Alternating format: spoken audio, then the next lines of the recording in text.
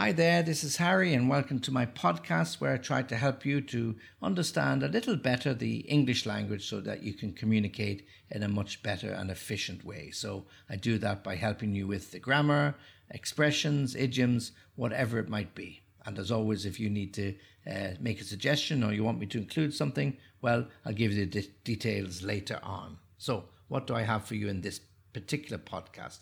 Well, we're going to take a look at idioms, and the idioms we're going to talk about are those connected or relating to feelings. Feelings, nothing more than feelings, as the song goes. Okay, so idioms about feelings. So idioms are a great way to express yourself in English, and they often have some unusual history and go back in many different ways. So let me try and give you these idioms and try and explain what they mean. So, to get or to have butterflies in your stomach, to be thrilled to bits, to lose your temper, to be bored stiff, to be on edge, to get cold feet, to break your heart, and to be down in the dumps. Okay, so let me give you an example of these. So, first, to get or to have butterflies in your stomach. Well, this is that terrible feeling that you have just as you're about to go on stage for your acting debut, or you're about to go in for the beginning of your exam, your oral exams, or when you're about to propose marriage to your girlfriend. Yeah, that feeling of butterflies, something, your stomach turning over, and you're not going to sure whether you're going to scream, you're going to be sick, or what's going to happen. So you have this terrible feeling to have butterflies in your stomach. So you have to sit down, settle yourself, breathe deeply, deep breaths, and off you go. Oh, I had terrible butterflies in my stomach when I had to make my first public presentation. I really was feeling nervous for days and days, and when it was all over, I had to really take a couple of cups of strong coffee, okay, so to get that feeling or to have that feeling of butterflies in your stomach.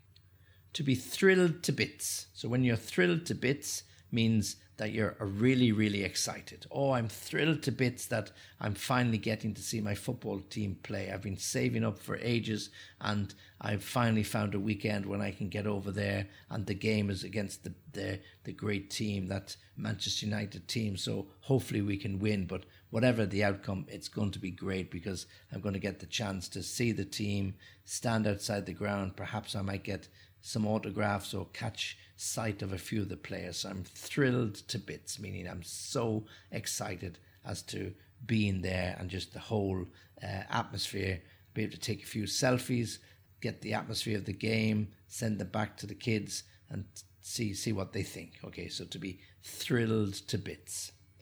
Thrilled to bits to meet your long lost relatives.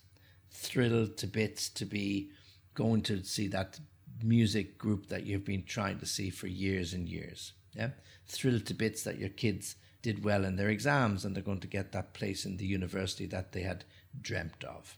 Okay, so something really exciting. To lose your temper. Well, when you're really annoyed, vexed, frustrated, that driver who's blocked your car in, he comes back and he says, "Oh, I didn't see the sign there." And you go, "What? That?" And so you get really annoyed, you lose your temper, you start shouting and screaming, pointing at your watch. "Don't you know I've been standing here for half an hour waiting for you to come back? What did you park your car there for? Blah, blah, blah, blah, blah." So to lose your temper, meaning to get really annoyed, steam coming out of your ears or your eyes or everywhere, yeah? To lose your temper. People say don't lose it, yeah? Meaning don't lose your temper. Don't get annoyed, don't get angry. Losing your temper with your kids when they break your favorite golf club, when they put the golf ball through the window, when your son 18 borrows the car and it comes back, there's a big scratch down the side. Lose your temper. Terrible things, but it happens. Life is life. Okay, to lose your temper. To be bored stiff. Well, to be bored stiff means to be really, really bored. You're so bored that you're stiff, meaning like a piece of wood, that you can't move, you can't bend, you can't go left, you can't go right. You're like you've been sitting in a fridge, you are stiff, frozen, to be bored stiff.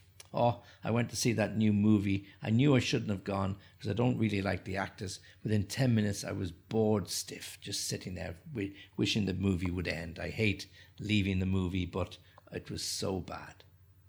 I'm bored stiff in this lockdown situation. I've no work to do. I'm finished at 3 o'clock. I can't go out for a run. I can't go out for a walk. I can do nothing. I'm bored stiff. So you start drumming your fingers. When am I going to be able to get out of this? Bored stiff. Really heavily, badly, significantly bored. To be bored stiff. Completely bored. To be on edge. Well, somebody is on edge when they are nervous. Okay, so they're waiting for something to happen and they're fidgety. Yeah, they start tapping their fingers. They get up. They look out the window. They sit down again. They get up. They look at their watch. They sit down again. They get up, they look out the window again. They're on edge. What's wrong with you? You're really on edge today, meaning you look really nervous. So when you're on edge, you are nervous. You're waiting for something or somebody. Yeah, waiting for something to happen or somebody to arrive. Yeah, you look at the watch. You look at the clock. You check the time. You check for emails. You check your mobile phone. You're completely on edge. You're totally on edge. You're really on edge. Yeah, so something is going to happen. You're nervous about something. To be on edge. To be on the edge of your seat. To be on edge. To be nervous. To get cold feet. Well, literal meaning, take your shoes and socks off when it's 10 degrees and you'll get cold feet very quickly. But usually to get cold feet means you were encouraged to do something, but as time goes on, you get cold feet and you realize you don't want to do it and you want to back out. Somebody was thinking of getting married, but 2 or 3 weeks before the wedding, when all the pressure comes on and all the planning and all the table plans and the church and the honeymoon and all these things, you're getting cold feet. So you phone your best friend and you say, "Can I talk to you?" Yeah, what about? "Oh, the wedding. I don't think I'm going to go ahead with it." What? You're not getting cold feet, are you? "Well, I don't, sure, all this planning." "Oh, look, don't worry. It happens to everybody. Everybody gets cold feet. A little bit of doubt comes in. But don't worry, things will be fine on the day. I'll be there. I'm your best man. I'll look after you." So to get cold feet means to not be certain whether you want to go ahead with whatever it is. Yeah? To get cold feet about a wedding, to get cold feet about a holiday, to get cold feet about changing jobs, whatever it might be. To get cold feet means to be changing your mind or having second thoughts. Okay. To break your heart. Well, lots of things will break your heart, yeah? The death of your favorite pet will break your heart. Your team getting relegated, definitely break your heart. I've been there many occasions to break your heart.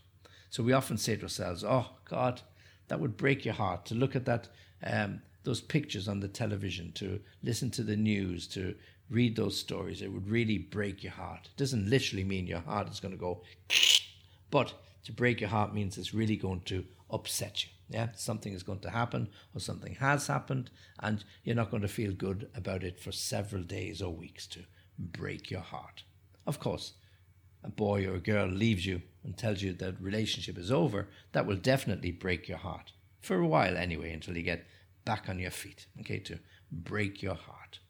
And then finally, to be down in the dumps. Well, when we are down in the dumps, we're not feeling good. We're not in a good place.